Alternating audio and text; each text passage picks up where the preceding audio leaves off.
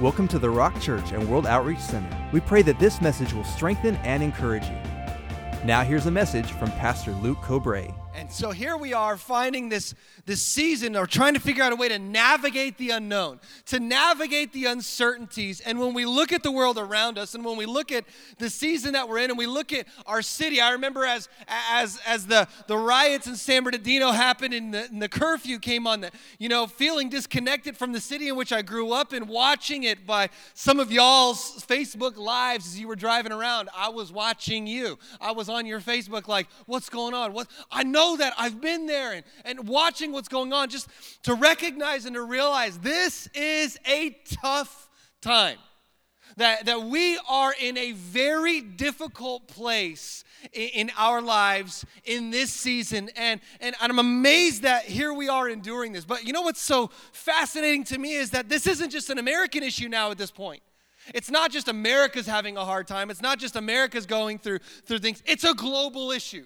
The entire world is literally facing the unknowns of tomorrow with the difficulties where things like disease and dysfunction and dystopia become our normal. And now all of a sudden we look at life and we say, what on earth are we going to do? But when we think about how hard life is and how things have become the way they are and how it's difficult to do the things that were so easy to do, and we look at this moment, as I even look at my own life as somebody who planted a church and having to adapt and to pivot to an online and a broadcast model within 3 weeks, I look at this and I thought to myself, has it always been this difficult? And then when you go back into history and you look at the history of us as a species, as humanity, as a species, and we go back to the very beginning, we realize that life has always been hard. From the very beginning in the story of Genesis, at the onset of sin, God's promise to Adam, God's promise to Eve is basically this: y'all's life's going to get a lot harder now. And from that moment on, we have lived through the hardships of the realities of existence every day. And as we do, I love, even in the story of Genesis, God told Adam, it's going to be hard, you're going to work, you're going to toil, you're going to sweat. He told Eve, you're going to have kids, and it's going to hurt. But all of this, he says, but there's hope towards it. And life has always been hard for people. Life has always been hard for humanity. There's never been a time in human history where it has not been hard to live.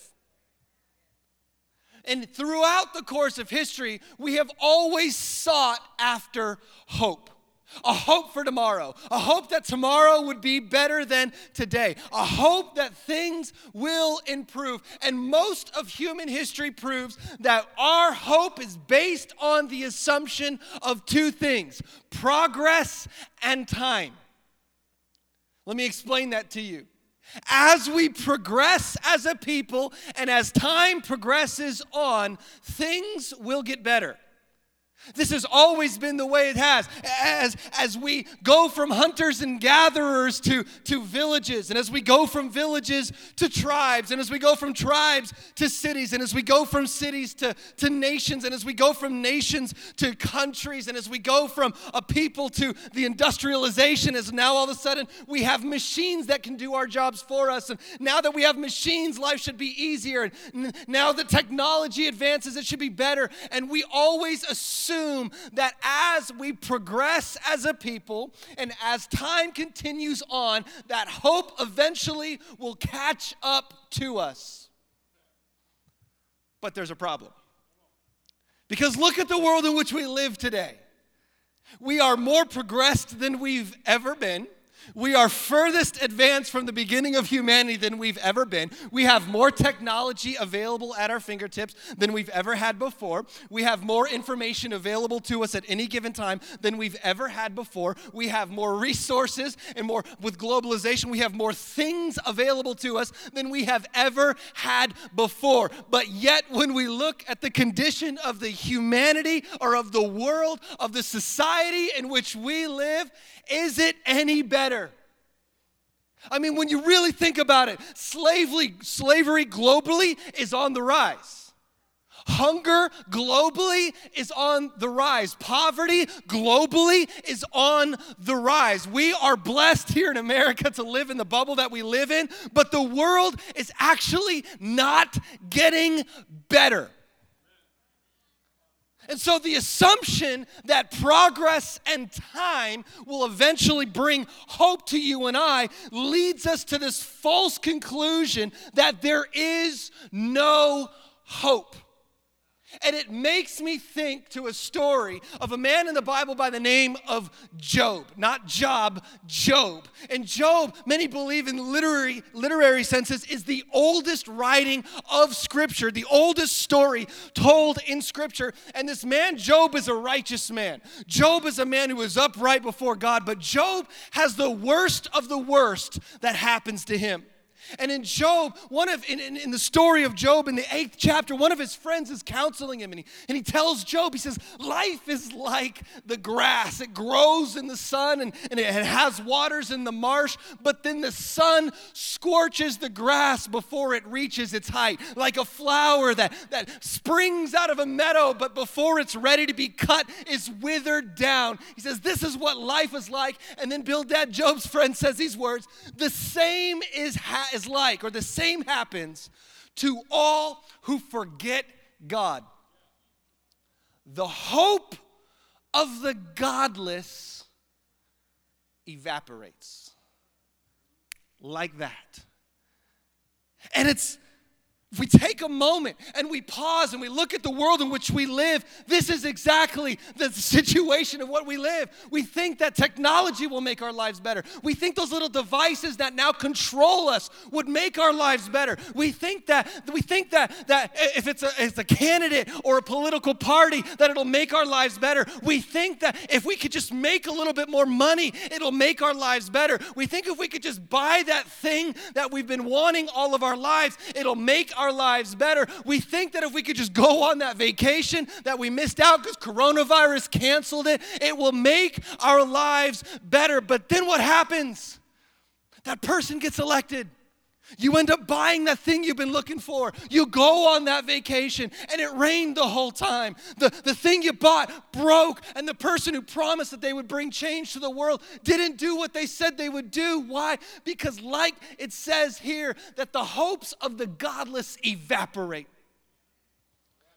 And yet we continually, time and time and time again, place our hopes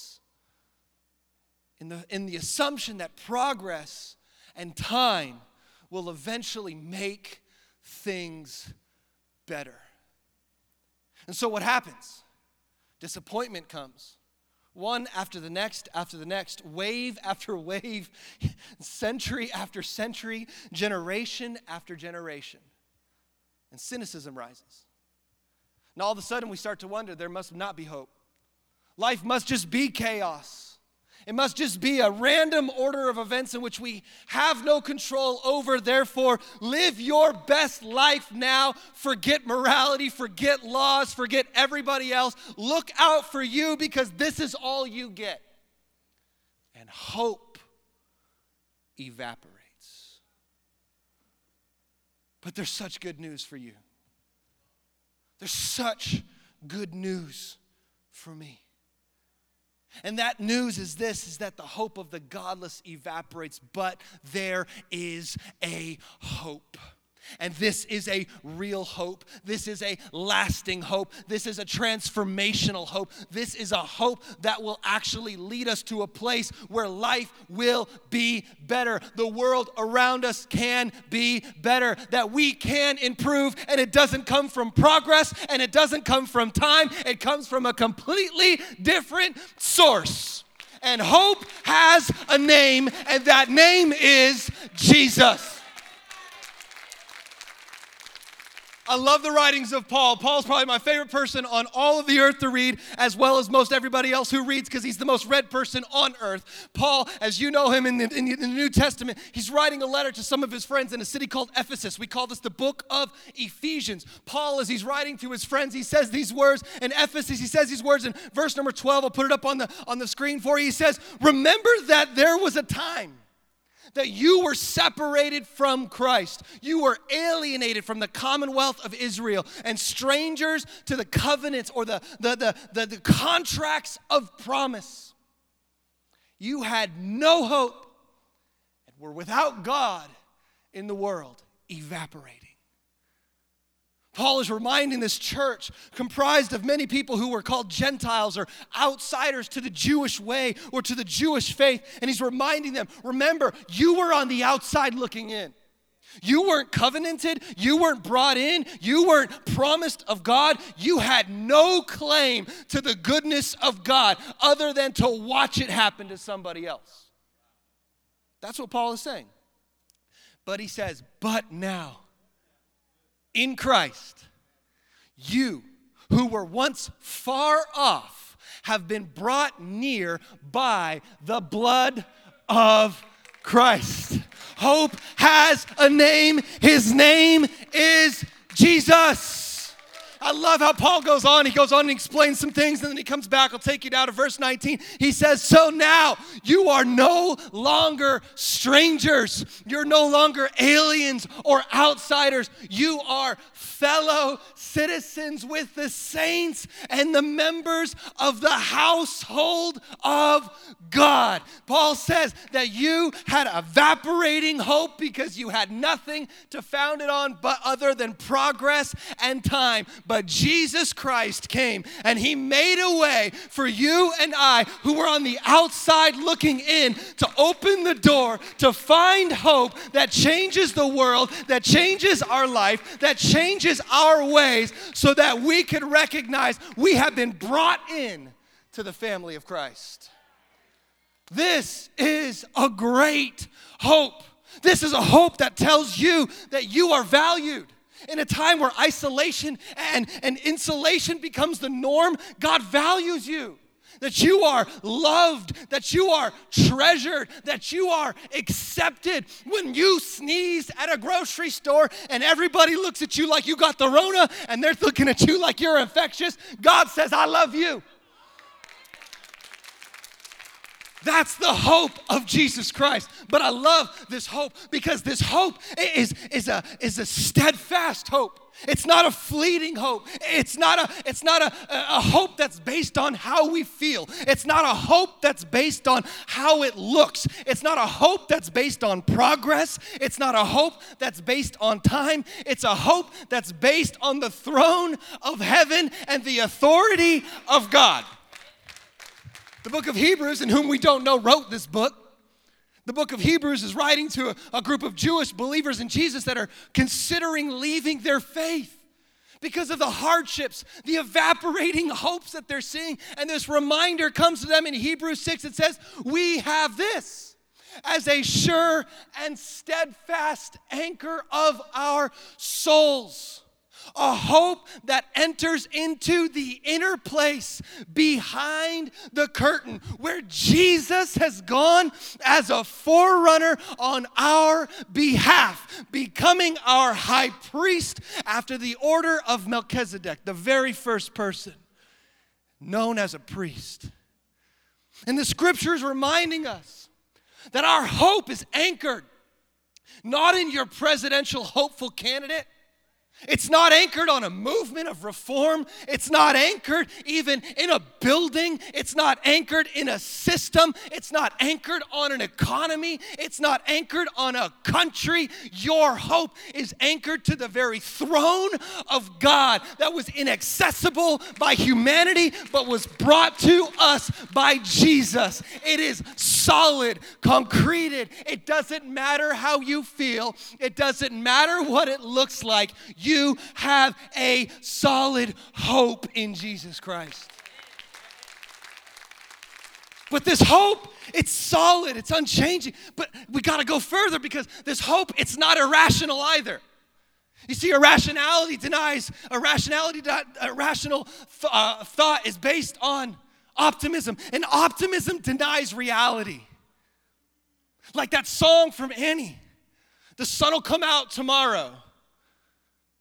Everything will be okay tomorrow. That's progress in time, yet again. But you see, your hope is not based on irrationality. Your head is not in the clouds. It's not a deniability of the situation in which you are in. You recognize that life is hard, but hope is greater. You see, the world could use optimism. That's wonderful. But optimism will never change the world. What will change the world is Jesus Christ. I love, again, what Paul the Apostle writes. Paul writes these words. He says to his friends now at the church in a place called Corinth, in his second letter, actually probably his third letter, he writes to his friends and he says these words. He's telling them about his own life. And he says, listen, life is hard. Anybody been there? Paul says it like this. Indeed, we felt like we had received a death sentence. It was so bad that Paul says, literally, we just wanted to die. That's how bad the situation was for Paul. That's how bad it was. But look what Paul says. He says, we felt like we had received a sentence of death, but that was to make us rely not on ourselves, but on God, who raises the dead. But look. Not only that, goes on, he says, and he has delivered us from such a deadly peril, and he will deliver us, and on him we have set our hope. Look at this, that he will deliver us again. This is a hope that recognizes right now it might look hopeless to you. And that's okay. Because your hope isn't based on your circumstance. Your hope isn't based on your progress. Your hope isn't based on the moment. Your hope is based on Jesus. And it's okay to not be okay because you know that tomorrow will be a better day. Because in Jesus, like Paul says, he will deliver us again.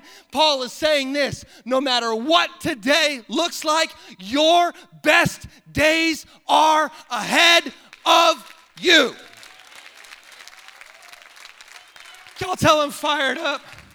I haven't talked to people in 5 months. Come on now. And in Oregon, people don't holler back at you. They just kind of watch you. So like, I'm just having fun. I'm sweating. I might as well get a sweat rag and just TD Jakes this thing up. As a matter of fact, I got my mask. Look at that. I think it's contaminated. Your best days are ahead of you. But the question then begs, so we've established that there's a hope, and hope has a name, and this name is Jesus. And this hope is solid, and this hope isn't irrational. It's not based on the moment, and your best days are ahead of you. But then what do you do with this hope? So do you just sit back, like many of us do, and just say, well, I will wait. I'll just wait, because I know it's coming. Jesus is going to bring my promise, so I'm just going to be patient. No. You see, you can't just sit back and wait for this hope to come to you, because that's not the nature of this hope. If there's one thing we know in this day and age, because of my new sweat rag, also my mask, we know what contagious is like. We know that it is easily transmitted, that it can be put from person to person. Why? Because it's infectious. And see, this hope is solid. This hope is rational and real. And this hope is infectious. Which means you can't just sit back and wait for God to do something for you. As a matter of fact, God wants you to go out and do something for somebody else, because you are the hope of the world. Peter, one of Jesus' closest friends, Peter says these words. He says, blessed be the God and Father of our Lord Jesus Christ. I love the way they wrote in the Old Testament or the New Testament. I mean, we just don't write like this anymore. I try to pray like this when I pray. It's like, instead of just saying like, dear God, it's like, dear great and gracious heavenly Father. Like, it's some beautiful words. Blessed be the God and Father of our Lord Jesus Christ. According to his great mercy, he has caused us to be, look at this, caused us to be born again into it doesn't just say hope. He has to add a description to this. He has to add a reality to this, into a living hope. In other words, this hope is alive. This hope is breathing. This hope is growing. This hope is going places. This is not a stagnant hope. This isn't an ideology. This isn't an ideal. This is a living hope in Jesus Christ through his resurrection from Jesus Christ from the dead. To an inheritance that is imperishable It's not taken from you. It can't be stolen from you. It won't deteriorate. It won't diminish. It's not based on the stocks or your 401k or the economy or the weather or anything else. It is imperishable. It is perfect. It is unfading, and it is kept in heaven for you.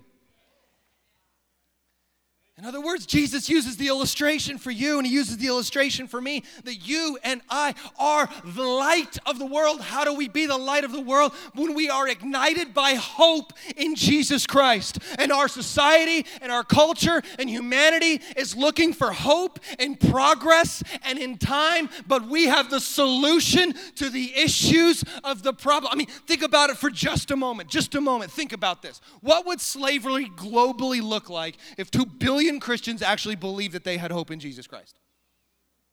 What would hunger in Africa and the Middle East look like if 2 billion Christians recognize that they are the hope and the light of the world? What would tensions and aggressions and issues and all sorts of different problems that our society faces look like if we recognize that this hope that we hold in Jesus Christ is infectious, and instead of sitting on it waiting for it to come our way, that we go out into the world and let the world know that there is not a mask that can hide the contagion of our hope, because our hope is based in Jesus.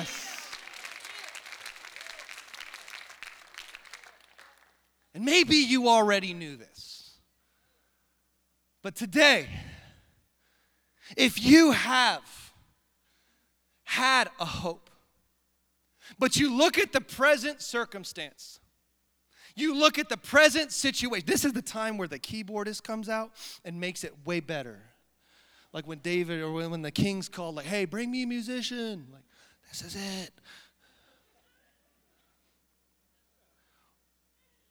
You had a hope. Your hope was based on your marriage. Your hope was based on that job. Your hope was based on that promise. Your hope was based on that system. But that hope is fading. That hope is evaporating. Can I tell you a reminder that the Bible tells other believers in Hebrews? It says these words: hold fast to the confession of our hope. What is that confession? That Jesus is who he said he is. That he gave you what he said he gave you, life. That his promises are yes and amen. And that, like Dan said, he is the same yesterday, today, and forever. Hold on. Hold fast to the confession of our hope without wavering, for he who promised is faithful. Maybe right now you're in a place where you're not holding on. And the encouragement to hold on is irrelevant to you because you haven't even found it yet. Can I take you to the letters of Paul to his friends at the Church of Rome, when Paul says, may the God of hope fill you with all joy and peace in believing, so that by the power of the Holy Spirit, you may abound. I love that word. Abound, excel, progress in hope. Maybe you came in tonight, or maybe you're watching from home right now. It feels like this moment is hopeless. May the God of all hope fill you with joy and peace in believing, so that not by your own ability, not by your candidate's ability, not by your social system's ability, not by the movement's ability, not by the building's ability, not by your friend's ability, but by the power of the Holy Spirit, you may abound in hope. You see, we, as followers of Jesus, we're all about hope, because we're all about Jesus. And there is, in this moment, in this time, hope for everybody. And his name is Jesus. Thank you for listening to the Rock Church and World Outreach Center. If this message spoke to you, please share it with us. We'd love to hear from you. You can find more information at www.rockchurch.com.